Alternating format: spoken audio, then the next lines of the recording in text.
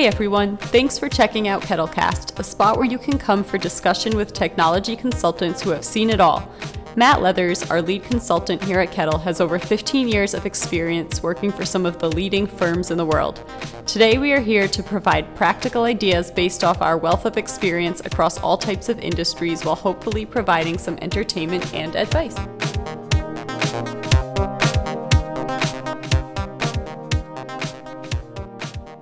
Hey everyone, welcome to Kettlecast. This is a bonus episode from a question that we received as a DM on Twitter. As always, we welcome your questions via DM and email found in the show notes. Also, it's worth pointing out that unless you say otherwise, we assume that you will want to remain anonymous.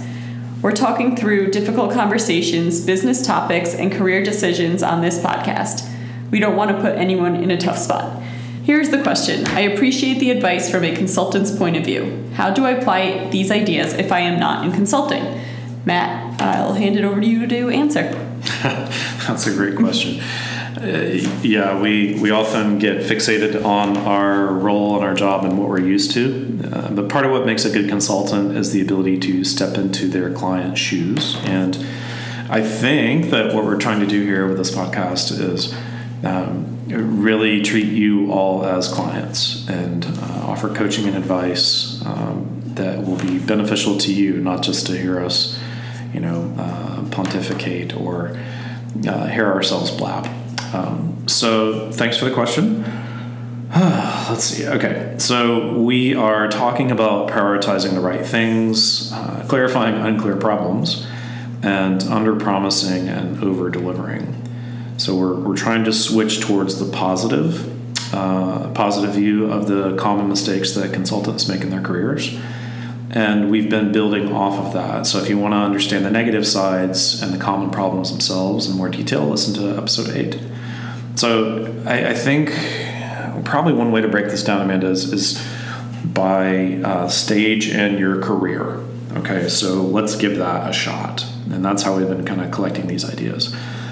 So in the hiring process, so if you were applying for a job or a role in a company, have you ever been asked about, or have you ever asked about training programs or the career path or promotion path for a new role? How many of you have been made to feel bad or feel maybe greedy or needy for asking that question? I know I have. So stop, pause, and reflect on what's going on there. Are you planning your career? And you should feel strength in that? Or is this just simply a job? So when you're joining a company, specifically, what are they asking you to do? So if you're in the hiring process, what are the top 3 problems that you are going to sink your teeth into when you start? And as you're listening and talking, are these problems clear or are they vague? And, an example of a clear goal is that you're going to increase same-store sales by 10% next month. An unclear goal is that you are going to increase sales. What are the measures for success or failure? How long do you have to address the problems? How long is the learning curve, and how will you learn? Are you joining a team, or are you joining a group of individual operators? Is there any formal training, or do you have to fake it until you make it? So many times new hires are expected to be the saviors or the miracle workers at their new employer, and that's a very dangerous position to be in. Even if it's an entry-level or a lower-level position, the approval to hire for that position is often pretty challenging and has taken the person who posted the job many months, most of the time, to get approval to hire that job and hire that role. And so it's important to understand what attempts have they made to try to solve that problem or that challenge. How do they make the decision on posting that role and that job? And are you the first attempt to try to solve that problem or to make that sale? Or are you just the latest in a long line of people who have attempted to do the same thing? And obviously that depends on the role and the opportunity. If the role is to wash dishes, then that's pretty clear that that's the expectation to wash dishes. But if you're going to enter the organization, start with being a dishwasher, move your way up to line cook, and then to chef, what's the process for that? How's that actually going to work? Or are you just going to be stuck washing dishes perpetually for the rest of your job? Because I don't know that I would call that a career. Let's say that you're interviewing for a job in sales. What are the top targets? Where do you need to go, and what clients do you need to get to be successful in the eyes of your sales manager or your team lead? Have they tried and failed? Is this a new territory, a new target, a new product? Do they have playbooks or training sessions that will help you get familiar with their products, their services, the culture and the clients? And have previous sales reps tried to crack this market or this client and failed? And if so, have they thought about why? That's critical to the success or failure for you as a potentially new salesperson following somebody's shoes or footsteps.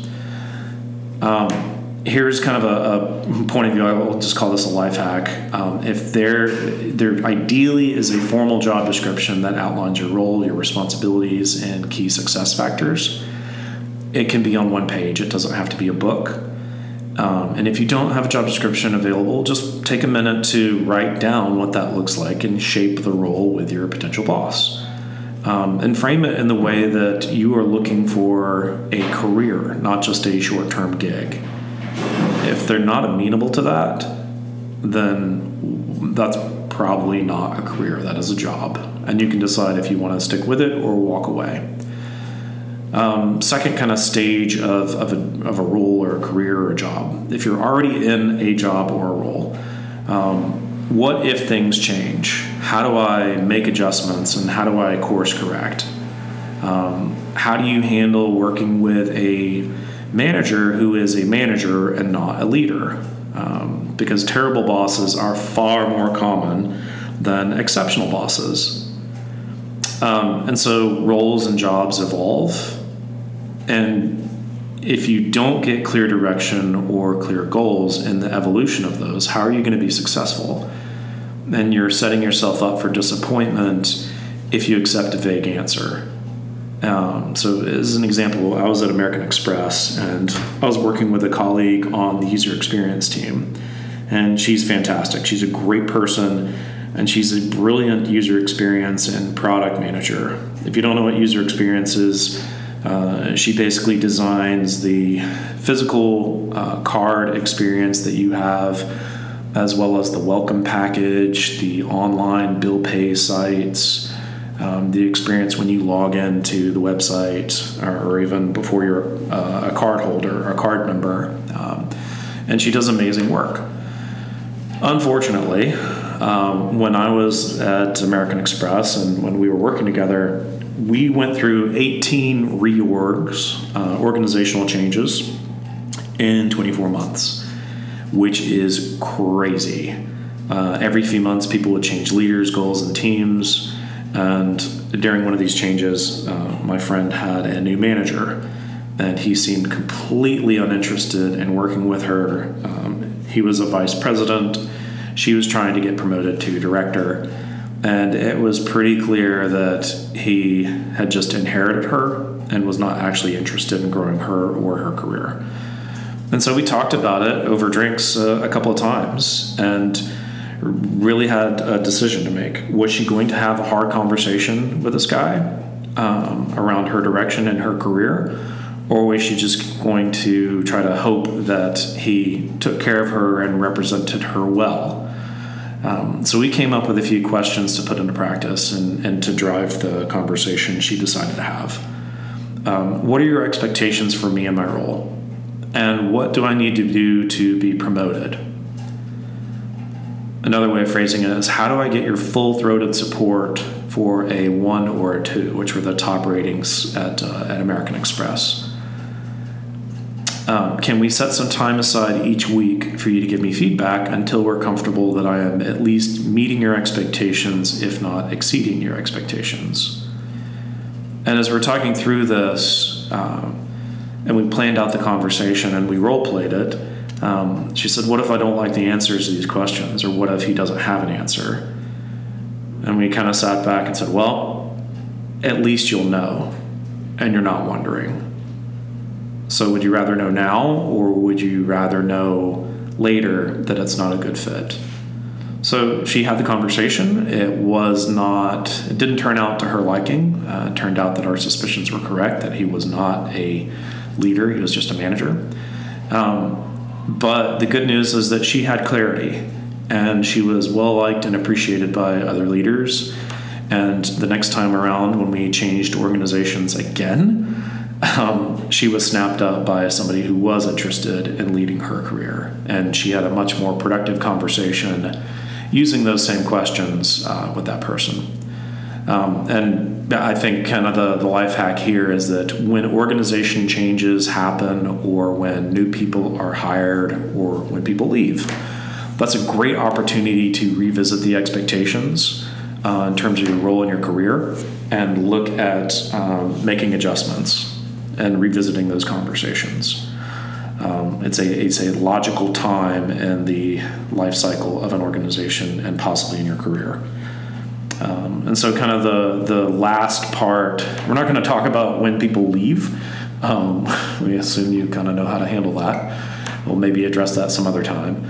How to leave with class and grace is actually an art. But the third piece we want to talk about is if you've been passed over. Because I think a lot of us have at one time or another been passed over for a promotion.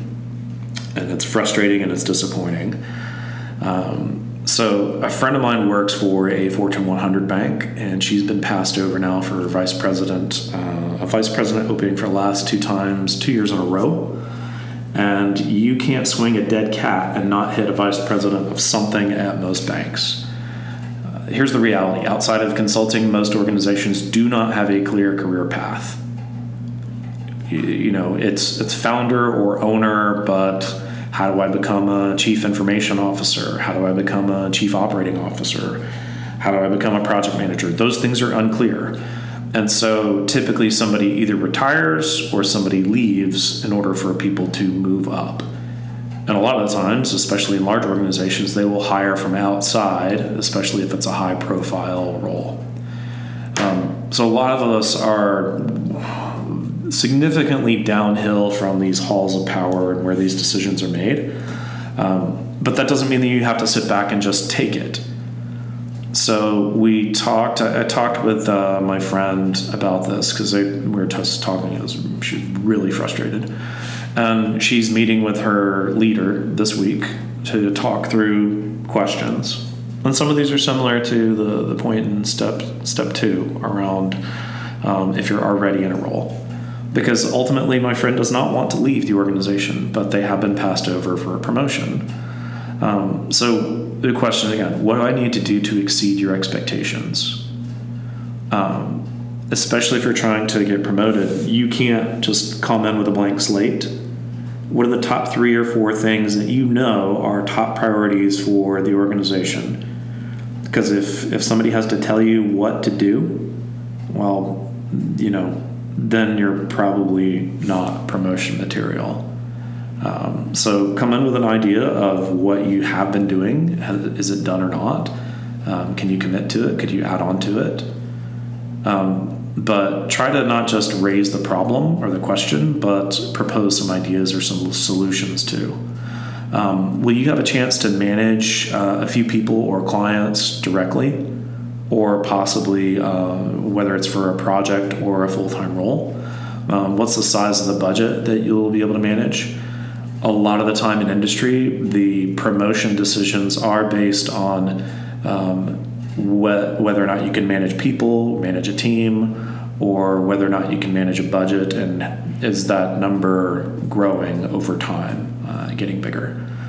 Second question, how do I have your full-throated support for promotion? So in consulting, we call these people table pounders, and these are the partners or the leaders who, whenever your name came up, so let's say Amanda, let's talk about Amanda's performance, you needed a chorus of people directly backing that person in addition to their direct manager. If you just kind of had silence or relative quiet, it was not a good sign. So full-throated support from that person and other leaders was important to understand if they were even amenable to giving you that support in the first place. Where can I have the most impact? So they're going through fiscal year 2020 planning, and all of their strategic initiatives have a budget attached. It's very clear what the top items are. And so she'll know if she gets assigned to those big ticket top budget items, strategic items, that she has a chance to prove herself and to succeed on the right stage. We've got a suspicion that she's been working on projects and doing a very good job on those projects, but they haven't been high profile and they haven't been the right stage. So finding the right stage to shine on is important. So as we're talking through this, it's important for a couple of things to remember. Most managers are not actually leaders. There is not a lot of reward for a manager to have a clear conversation with someone, especially if it means that they might quit or leave. And it takes energy and it takes work to actually talk about someone's career and coach them and mentor them. And while most managers want to be leaders, they themselves are struggling with this concept. And if it were easy, it wouldn't be so darn hard to find a leader. Everybody has a boss, but very few people have actually had leaders. So we're hoping that these solutions to common mistakes are helpful even outside of consulting. Setting the right priorities, clarifying the problems, and eliminating assumptions. Don't overpromise and overdeliver. And so as you experiment with these ideas, happy to expand on these concepts and dig in a little deeper on subsequent podcasts. But I hope this helps. Thanks, Matt. And I hope listeners realize that this is really good, practical real life advice, not just someone trying to optimize SEO to get clicks on their page. So, which I think is what you find a lot if you try to search for any of this stuff on the internet. It's all kind of cookie cutter. So I really appreciate these discussions and find it very helpful, and I hope you do too. That's it for today. You can go to the show notes to get to the episode page and leave further questions and comments from there, and we'll talk to you next time. Thanks.